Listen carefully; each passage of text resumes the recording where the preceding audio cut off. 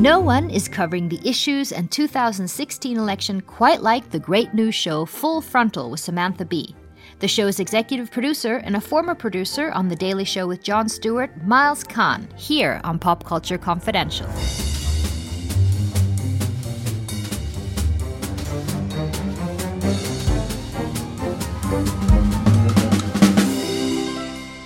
Hi, I'm Christina Yerling Biro. Okay, so Jon Stewart abandoned us before what may be the most absurd election to date. But then something magical happened. Full Frontal with Samantha Bee. Hands down the best coverage of this election and rundown of the issues. Samantha Bee, a 12-year veteran correspondent on The Daily Show with Jon Stewart, got her own show this spring. A somewhat historical occasion due to the fact that she's one of the select few women in late night. The show airs once a week on TBS and on their site and YouTube for viewers starving for her smart, brave, and super funny coverage. Samantha Bee's team of exec producers are Emmy-winning writer-producer Joe Miller, Bee's husband and fellow Daily Show alum Jason Jones, and Miles Kahn. Kahn was a senior producer at The Daily Show with Jon Stewart for nearly 10 years, and I would venture to say that he totally perfected the art of the field piece. The field piece being the reports and interviews by the correspondents outside of the studio. They've been a centerpiece of both The Daily Show and Full Frontal. Miles Kahn produced some of the most legendary pieces with Daily Show correspondents such as John Oliver, Jason Jones, Wyatt Cenac, and of course Samantha Bee. He is exec producing Full Frontal as well as head of the field pieces there. Like this one. My name is Dan Flynn. I was one of the joint authors of HB2. Oh, this uterus expert. The issue for this bill was to be sure that we provided health care, safe health care for women. How does removing access to health care increase health care? We're not removing access to health care. We're improving. So the intention of the law was not to do away with abortions. No. It was just to make them impossible to acquire. You know better than that. What do you mean impossible? I'm tell you what, anytime you start cutting on people's body, you need to have it in a procedure where it can be healthy. Of course, you don't cut a woman in an abortion, though. To be fair, Flynn grew up in ancient Westeros, where they did abortions the old-fashioned way. I'm not a doctor. I don't know, but I've listened to many doctors tell me about the procedures that happen when you do an invasive surgery. You don't seem to know anything specifically about abortion, really at all. And yet, you did all this with building regulations. What? Mr. Miles Kahn, thank you for joining me. My pleasure. So this week's show was just another knockout. You've been in this for so many decades now. Do people's convictions and viewpoints out there, do they shock you anymore? Oh, not at all. No. If anything, it surprises me that people, I guess, still want to talk to us. Really? Yeah. No, there's very little that surprises me at this point. If anything, we now prefer, we don't want to talk to people who are so far on the fringe that they have no power. We really much prefer to talk to people who have some sort of stake in the game. We don't want to just talk to whack jobs, to nutcases, to just, racists. We want to talk to congressional racists and state senate racists and people who actually are, we want to punch up a little bit, people that have a little bit of skin in the game. That's much more interesting to us than people who are just out and out crazy. We still get those people and we'll still talk to some of those people, but yeah, we really like to talk to people who have something to say and who have a little bit of power. Right. Because a lot of those crazy people are in power now. But if you were to explain where we are in the U.S. election right now, early summer 2016, to like an alien, say, what would you say? Where are we? Oh, God. Would you want to role play and be the alien for me? 'Cause I don't. Okay. Okay, go ahead. Who is this? Who is this Trump guy with the hair? Oh, okay. Trump is he's an entertainer who decided to be a politician, and he says some really crazy things, and some people really like it, and some people really don't. And he has no experience in politics, and he'll probably be the next president. You think so? He's got a good chance, sure. And what about these two who seemingly are from the same side who keep fighting all the time? Yeah, no, they should really probably get along a little bit better. I'm not really sure why there's so much fighting, but yeah, I guess they both really, really want the same thing. I think the problem is if you're running for president, you really, really want to be the president, and all three of these people are all kind of fighting their egos and fighting themselves, and you have to have this really strange desire that a minor fraction of people in the world have to want to go through this mill, and they're gluttons for punishment, and they've been through so much that now they can't lose. They refuse to lose. They refuse to give up the game. Tell you what, and Hillary, she has done this now, a couple of times, and she really refuses to lose. Right. Well, I'm wondering sort of if Trump really wants to be president or if he just wants to win. That's the best question. Really, had he ever really wanted to be president? One of his former staff members did this little tell-all a couple of months ago. It wasn't that widely reported, but she said that his only goal ever really was to come in second. He just wanted to come in second and kind of revive his brand a little bit and get popular again, and whatever, maybe be asked for policy decisions, and just kind of be him. It was like a big ad for him, and I think now that he is the guy, there's this conspiracy theory that he's trying to throw it. He just keeps trying different ways to throw it. I don't think he's trying to throw it. I think he's bought into the hype that, hey, maybe I can do this. And hey, what I don't know, I'll just hire a bunch of people and they'll tell me what to do. And I'll take credit for it if it's good, and I'll throw them under the bus if it's bad. And it's way too scary for that at this point. But we're going to get back to comedy in the age of Trump. I want to ask you, what is an MKP? What is an MKP? Mm-hmm. Where'd you get that phrase? I got that from my research. Wow. When I was at... You do research. I do. I just can't believe you did that. I'm worthy of research. It was an inside joke at The Daily Show. When I showed up at The Daily Show at the end of 2006, they were still shooting on what I'd call a local news model, where it was one camera and very limited resources, and they'd shoot these interviews that were really designed to be shot with two cameras, but they were budgetarily strapped a little bit, and they'd just been doing it that way for so long, even though the scope of the pieces had sort of grown. So I came in there a little cocky, perhaps, and kind of forced the issue to bring us two cameras, and then forced the issue to try different formats. And I was the guy that came in from the film school background who wanted to spend all of their money, basically. So eventually, whenever I plan to shoot, the production team at The Daily Show said it's a Miles Kahn production, MKP. Right. It was big and unwieldy and expensive. So I shot an action film, and I would rent cranes and steady cams, and I would need special lights and special cameras. And they loved me and they hated me because I definitely like to bust the budget a little bit. Yeah, because for us sort of TV nerds that followed The Daily Show for all those years, we see your name. You really are the auteur of the field piece from then and still with Sam Bee and made all these huge changes. Tell me some of your favorites that you made. I disagree with you, but I like that you said that. I'm gonna let you say that. I think there were a lot of people who came up with me who really kept reinventing the game before me and after me, and I'm very proud to have put my stamp on the show. But there were so many really interesting people that came from different backgrounds, and they all kind of put something different, their DNA into the show. And I'm tickled and proud that my DNA is still somewhere in there, and that's kind of fun. Yeah, you're being humble now because you've made a few classics. Tell me about a few of those. I am pretty awesome. Don't get me wrong. Right. I just there's a lot of really awesome people who've worked there.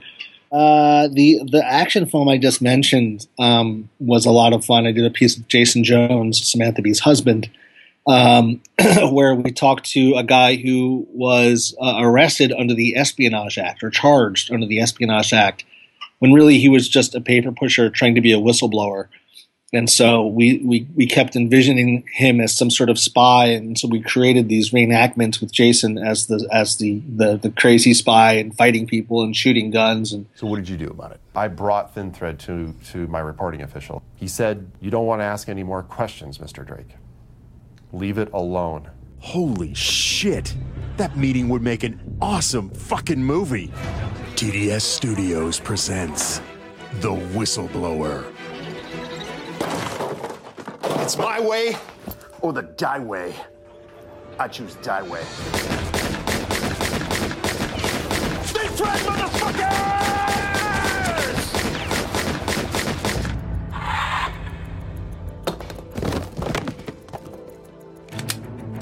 There were no guns. What do you mean, no guns? No guns. This doesn't sound very spy-like. So it was me getting to play with a real cinematographer and giant film equipment and stuntmen and effects, and so that one was just fun to shoot and looks a lot of fun. And early on I did so many pieces with Samantha Bee, and my favorite one that I did with her, the earlier ones, was called "Are You Prepared?" And it came from John. John had the idea that the news always does these scare pieces, like mosquitoes. Are they going to be killing you? Well, that was actually real, but back when we started, that wasn't the case.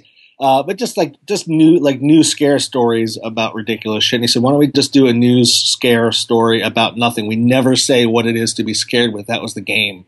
And it was such a fun game to just go. So he wanted to, he had this idea, and I broke it out, and I said, why don't we do it kind of run and gun style, all kind of handheld, and bust into people's houses. And we just wrote a series of gags, and we visited 3 random houses in New Jersey and played with people there, and it's really goofy and funny, and it's great. I was just rewatching it, actually. It still feels really relevant today with the fear mongering still going on, and the thing about you and Samantha when you do your things together is that the level of commitment is just amazing. Oh, absolutely. She is such a dedicated performer. And a little bit about those field pieces when you go meet real sort of representatives and politicians and stuff. How much do they know? I mean, is it not an ambush? Sometimes their answers just seem absolutely nuts to be on television. It's never an ambush. We never misrepresent ourselves at the Daily Show. We never do here at Full Frontal. We give people the opportunity to know the show. Oftentimes people will ask for pieces. They want to, if they haven't heard of the show, they will either watch themselves or they'll ask us for an example of a sort of piece. Certainly, we'd love to show them a piece that's not going to turn them off, but they can do their own research and they can figure out who we are. We never lie. We never tell them and we never take them out of context. That's the other misnomer. I think people sometimes, they just cut them to say that thing that's stupid. And no, we do what any news magazine would do, where we condense things for time, but we can't make somebody say no when they say yes.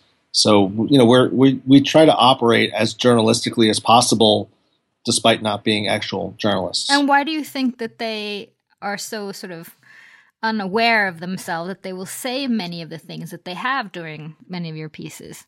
I think it's a testament to how good someone like Samantha is in the chair. Because we have a bit of our viewpoint is maybe a little more apparent than like the mainstream media, where the mainstream media tries to do this objective dance at times.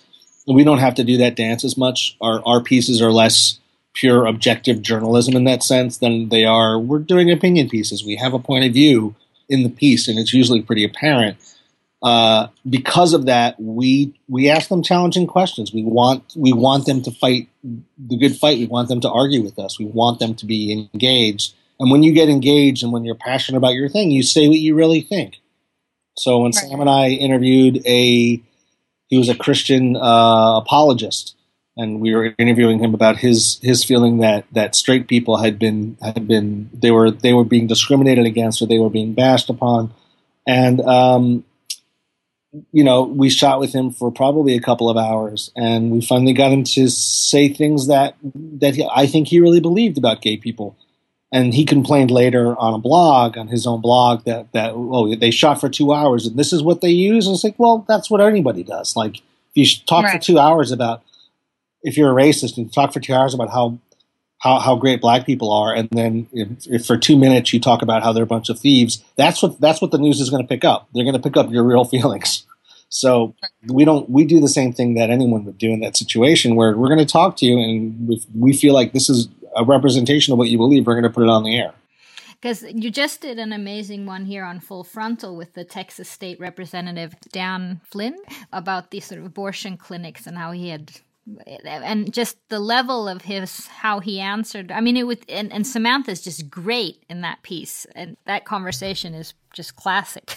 Yeah, no, she's fantastic, and I think a lot of people who watched it, who are in that situation like Dan, I think he probably feels like he got his point across. And oftentimes we'll hear back from people who we think, oh, we really got him, or like, I can't believe they revealed this thing that they really believe.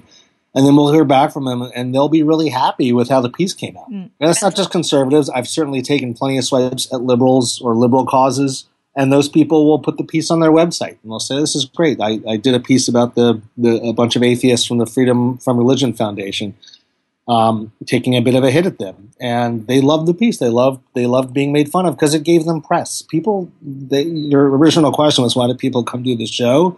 They like to be on. They want to be on TV. So more often than blowing up in your face when someone sort of embarrasses themselves, as one would maybe think occasionally as a viewer, they actually like it. I've had several occasions where I can't believe the person writes back to me and they say, thanks so much for doing it. Next time you need someone, let me know. And I'm like, man, you got like torn apart in the media after this, but okay, we'll give you another call. That's fine. So you guys, you and Samantha Bee, and if you left The Daily Show, and you are now the executive producer of Full Frontal. You guys have a long-standing working relationship together. What was your idea behind this show? It came together.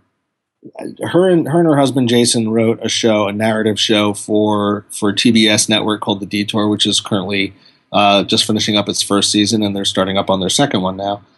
And after they sort of announced that they were going to pick up the pilot, they said to Sam, hey, you want to do your own late night show too? I think that TBS, because they were rebranding and starting a whole new kind of network, they just saw her and realized what a talent she was and just said, hey, you want to do something? And she said, yeah. And so there was no, do you want to do a certain kind of show? It's just come do a show. We'll figure it out. That's kind of how it started. I don't know if she thought that she was going to do a show like that. I think she was happy just to work with Jason on the show they created. And so this opportunity came up, and it just seemed like a no-brainer. We're working with people that we really like at TBS, and her, myself, and the other executive producer and head writer, Joe Miller, just came together, and we just banged our heads together and tried to figure out what the show would be. And TBS kept asking us that question for weeks and weeks, and it was hard to kind of figure out to sell it to them what it was going to be. We knew it was going to be different. We didn't know how. And I think that how is that it's Sam's voice, is that it's just a new voice, and we haven't seen this voice.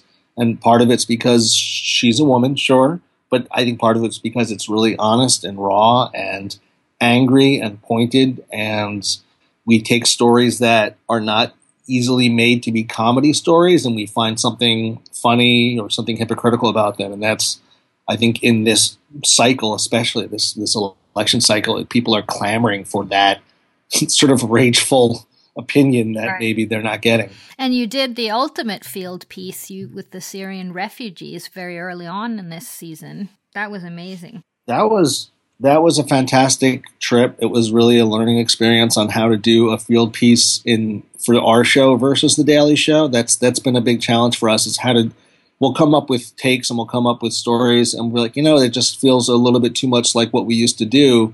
What's our point of view? How can we spin this differently? How do we approach this differently? I needed to see these Syrians up close, so I took a 2-hour drive to the Syrian border to visit the Jabber Farms refugee camp and ask them, who are you?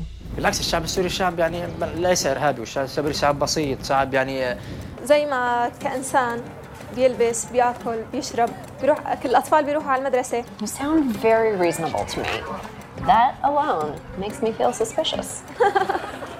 What are your thoughts on ISIS? I hate ISIS. فإذا بدنا نقضي عليهم إنه لازم نتحد. Do you think that Americans have Syrians wrong? بصراحة ما متابع يعني بشكل عام. You know what? That's for the best. And how is that? What's the main difference? We oftentimes were stripping out a lot of the irony. We started doing that at The Daily Show by the end of my tenure there. Like, just, you can't, it's hard to do an entire piece completely ironic. At some point, it's nice to have the character break and just be really earnest with the subject that you're pretending to be the hero, even though they're the villain. it's more cathartic at times just to kind of attack it a little more head on. So we're always trying to find different ways to attack an issue head on. So for the Syrian refugee piece, we weren't exactly sure how to tackle it. And when we got back with the footage, we struggled a bit of how to like contextualize it. It was so interesting and the people were so great, and it's so not a funny story at all.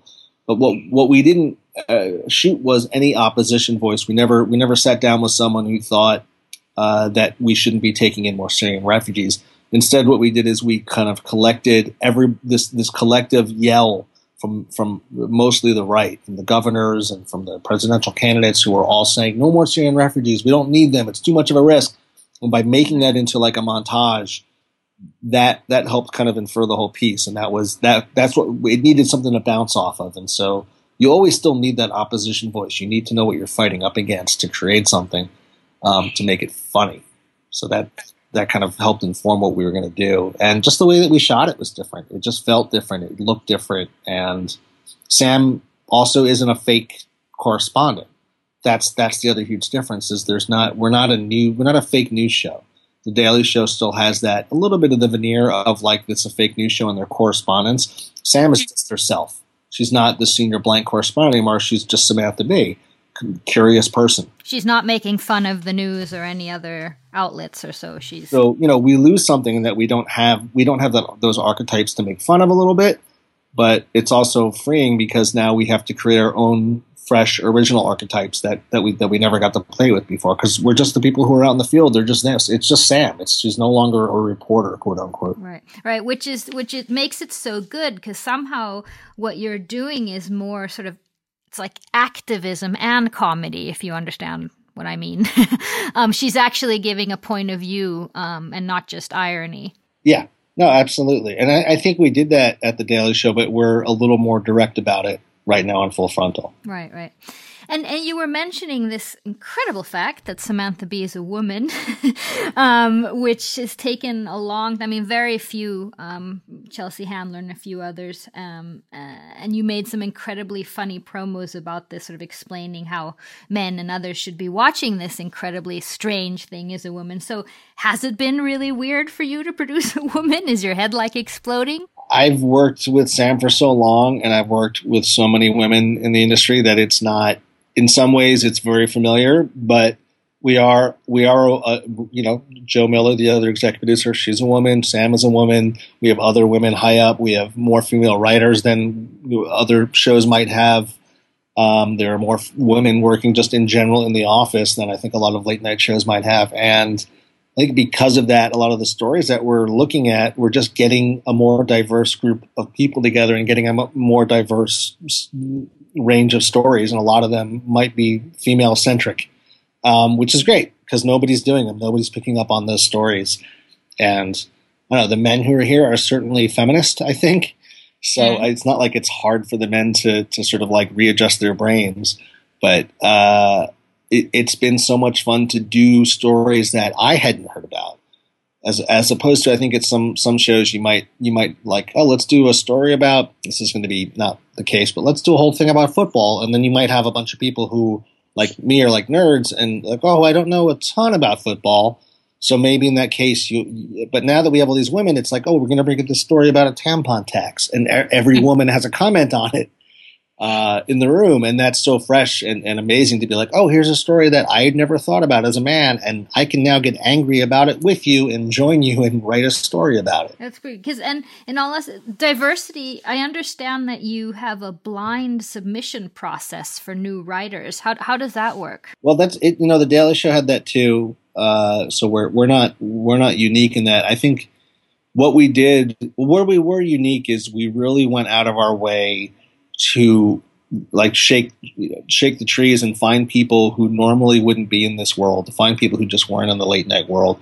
And that included really reaching out to groups of other women writers and filmmaking collectives and just going to weird places to find people who didn't come from late night at all. And a lot of those places included people of color and women and just all sorts of really different perspectives and backgrounds. And then once we found those people, we just asked them to submit, and somebody was sort of taking off the names off of all the packets, and we'd make our selections that way, and then we'd discover who we had later. Without knowing anything about who the person was behind. That's very Absolutely. cool. Yeah. Well, you can tell. I mean, you guys are doing a great job with that. So I hope this starts more of a trend. We need more women in all positions, of course. And look, we still have a long way to go too. Like we still want to be more diverse. And it's not diversity for diversity's sake. What we've seen and what's really been fun for me is to watch all these different perspectives come together and pitch different stories and stories we've never would have heard before. And in my department, I have this really nice, just even though we're very small in the field department, I have a Palestinian woman field documentarian, and she's bringing me stories I wouldn't. She helped us produce the Syrian story. I have a guy who's a feature filmmaker, so he tells things very narratively. We just have this really, really wide range of talent, which has been a lot of fun, and you just get different stories. The diversity gives you better material. Right. You guys are really doing some of the best election coverage out there, I have to say. How do you guys approach covering this election? Well, we're not tied as much to the 24-hour news cycle as the Daily Show or the Nightly Show or some of the late night shows. So that frees us up for having to comment on Trump said this one crazy thing today. We don't have to do that coverage. I mean, we might tackle some of that on our digital side. We might do a tweet about a moment that happened during the day. But what that does for the show is we're able to look at more broader themes, general themes, and kind of, because it's only one show a week, we can really focus all our energies on sort of a bigger fish. And I think that's why it's a little bit different, and it's been a little bit more fun for us, especially coming from the Daily Show, which it's a different challenge. It becomes a different kind of grind where every day you're trying to find that story. So what would a bigger fish be? I think what we like to do is we like to do one somewhat topical story. So this past week we talked about the feuding between the Hillary and Bernie camps, and that seemed like, that was all based off of the recent Nevada election. And that story, it went for the past week or so. It was relevant for the past week or so. So it was a relevant story, but it wasn't just day of and then it's gone after 24 hours.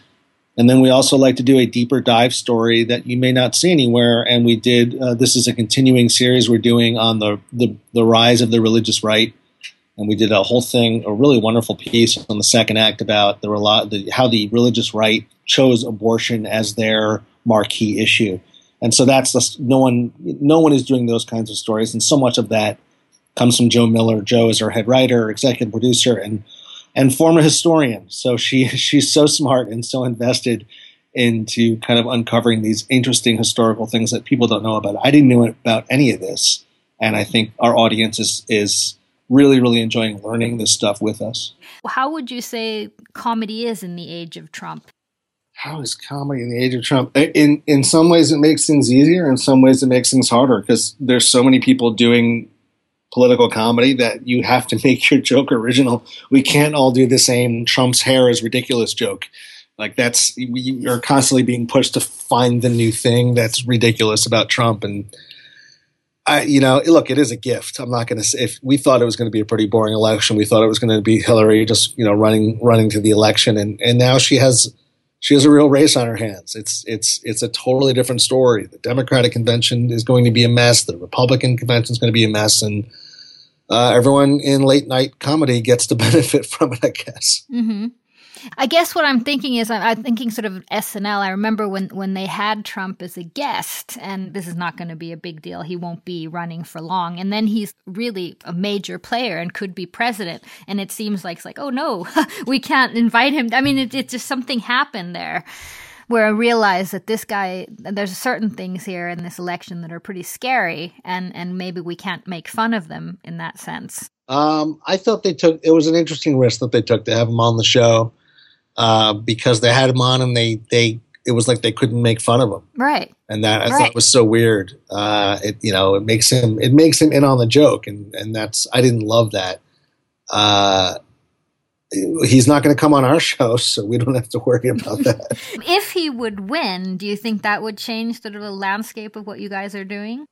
No, I've heard people talk about this kind of idea before. When Obama got elected, everyone said, well, what's the Daily Show going to do now? And it's like, we did great shows after that. Just because there's a guy who, at the time, it was hard to hit him because he was this inspirational figure, and even Republicans liked him for at least 6 or 7 weeks after that. He ran amazing campaigns. He ran an amazing campaign. He was an inspirational figure, and everyone said, well, the Daily Show's screwed. They don't have George W. Bush anymore. Watch our shows. We went after Obama. We went after the left. We went after the right. There's always, to quote Jon Stewart, there's always a mountain of bullshit that you can tackle. So whether Trump is president or Hillary is president or Kerry Johnson is president or Bernie Sanders is president, whoever it is, like there'll be plenty of bullshit to call out. I'm not really worried about it. Doing this kind of work that you've done for the past decade or so, has it affected your own personal politics? A little bit. I came into the Daily Show certainly a little leftist, but a little non-political. I really didn't read the news a ton. I came from filmmaking and storytelling, and I had to sort of learn the news and read and get involved. I was never an activist that much, and I'm certainly that I know what like every congressman's name is just by looking at them is kind of scary. But now that I'm into it, even when I left the Daily Show and I had a period before I was working here, I couldn't get away from it. I wanted to know about the news. I wanted to know what was happening. I was so interested in it. I don't know if that's just me or if that's because the news has been pushed to entertainment. I think it's a little bit of both. As far as my own personal view, I'm more willing to question. I like to find primary sources for news. I don't like to believe anything I read, and I like to read and watch a lot of conservative viewpoint stuff because I want to understand the things that I don't think that I believe in and see if there's any truth in it. So I try to be a lot more fair than maybe I would have been when I was younger. I don't want to be reflexively just liberal. I really do want to look at the other side. For many issues, if it comes to something like gay rights, I have a really hard time like listening to any argument against gay people having human rights. But for like policies about economics and how the country should run and how taxes should work, I'm very open to, yes, small government actually sounds like a good idea. I may be a little bit more centrist or conservative in some of my views on the economy. What bugs me is that it seems like in the age where you go on Facebook and your friends are either really angry and pro-Hillary or angry and pro-Trump and angry or pro-Sanders, it's like I feel like the majority of the country is kind of moderate and in the middle somewhere. Mm-hmm. I don't think we're that polarized, and I think the people who have the microphone and who write the articles and are on television, they have polarized us. They get the attention, and we're under this impression that the country is divided, and we're just not. But moderate news doesn't get you anywhere. It doesn't get eyeballs. So I think I've always remained very socially liberal, but I always have to read and check and research because I just don't believe anything I see anymore. What has it taught you about the United States? The work you've done, all the people you've met and the voices you've heard, and everyone is really disillusioned by politicians, and I'm in that same boat, but maybe from a different perspective in which I read about them and I read what they pass and I read what they do, and I've talked to a bunch of them, and I think they're morons, but I feel like that's worse. I was like, you just want to well, all those people who say the politicians are all morons, they don't know politicians. I'm like, no, I kind of feel like I do know politicians. And it angers me that I have a hard time giving them credit for what they do. And you got people like Barack Obama who are young and idealistic, and they go into government and they want to make a difference, and they go through the machine, and the machine it tears them apart. It makes them into different people. It makes them into bad politicians. I think Obama really, really wanted to be a great president, and I think he'll still go down as a pretty good president. But I think the system just destroyed him. It destroyed his soul somewhere in there. That's terrible. Yeah, it's really pessimistic and bleak. But talking about the end of how many shows do you have left in this season now, Full Frontal? We're going through January. We have 39 shows from our first show. So I don't know how many more we have left, but we're on show 14 right now. So you're going all through the election. Would you wager a prediction for the election?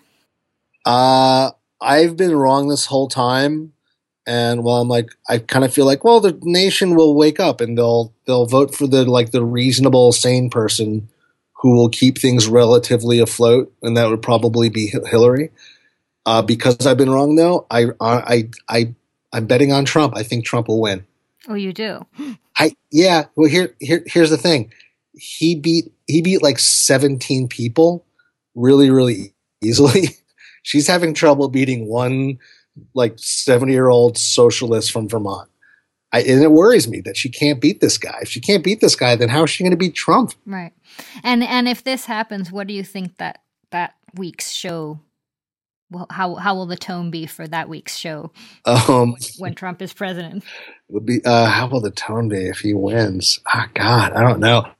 I think it's like half celebration, half mourning, I guess. Celebration for comedy and sure, it'll be great for us. It's just bad for the rest of America. It's good for the very small percentage of people who work in late night, right? And really, really, really risky for the rest of the American populace. Look, who knows? Maybe he ends up being the best president we've ever had, and I'm wrong, and this interview comes back to haunt me, so I have to say that. Who knows? Haunting it. Miles, this was so much fun. Thank you. I took even more of your time than I was supposed to, but this was so interesting, and you guys are doing such an amazing show. And even over here, where we catch it on YouTube and the clips, I mean, we watch it religiously. Well, I certainly appreciate you guys watching it, and thanks so much. I had a great time. Thank you so much to Miles Khan. Don't miss the amazing work they're doing over on Full Frontal with Samantha Bee.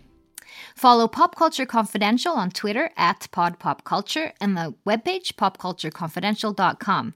And if you enjoy it, please remember to spread the word. You can find us on iTunes, Acast, and TV-Dags. The show was edited by Tom Hansen, music by Carl Borg, produced by Renee Witterstedt and myself. I'm Christina Yerling Biro. Thanks so much for listening.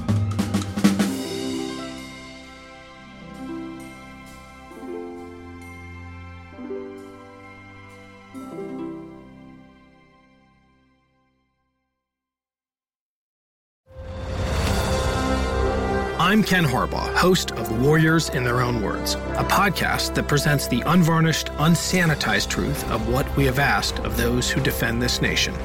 As a country, we need these stories more than ever. Stories from Americans who have borne the battle, including 30-year-old remastered interviews with veterans from World War I recounting their time in the trenches of Europe, and with veterans from World War II, Korea, Vietnam, and from our most recent conflicts in Iraq, Afghanistan, and other battlefields Americans may never have heard of. Hear their stories by listening to Warriors in Their Own Words wherever you find podcasts.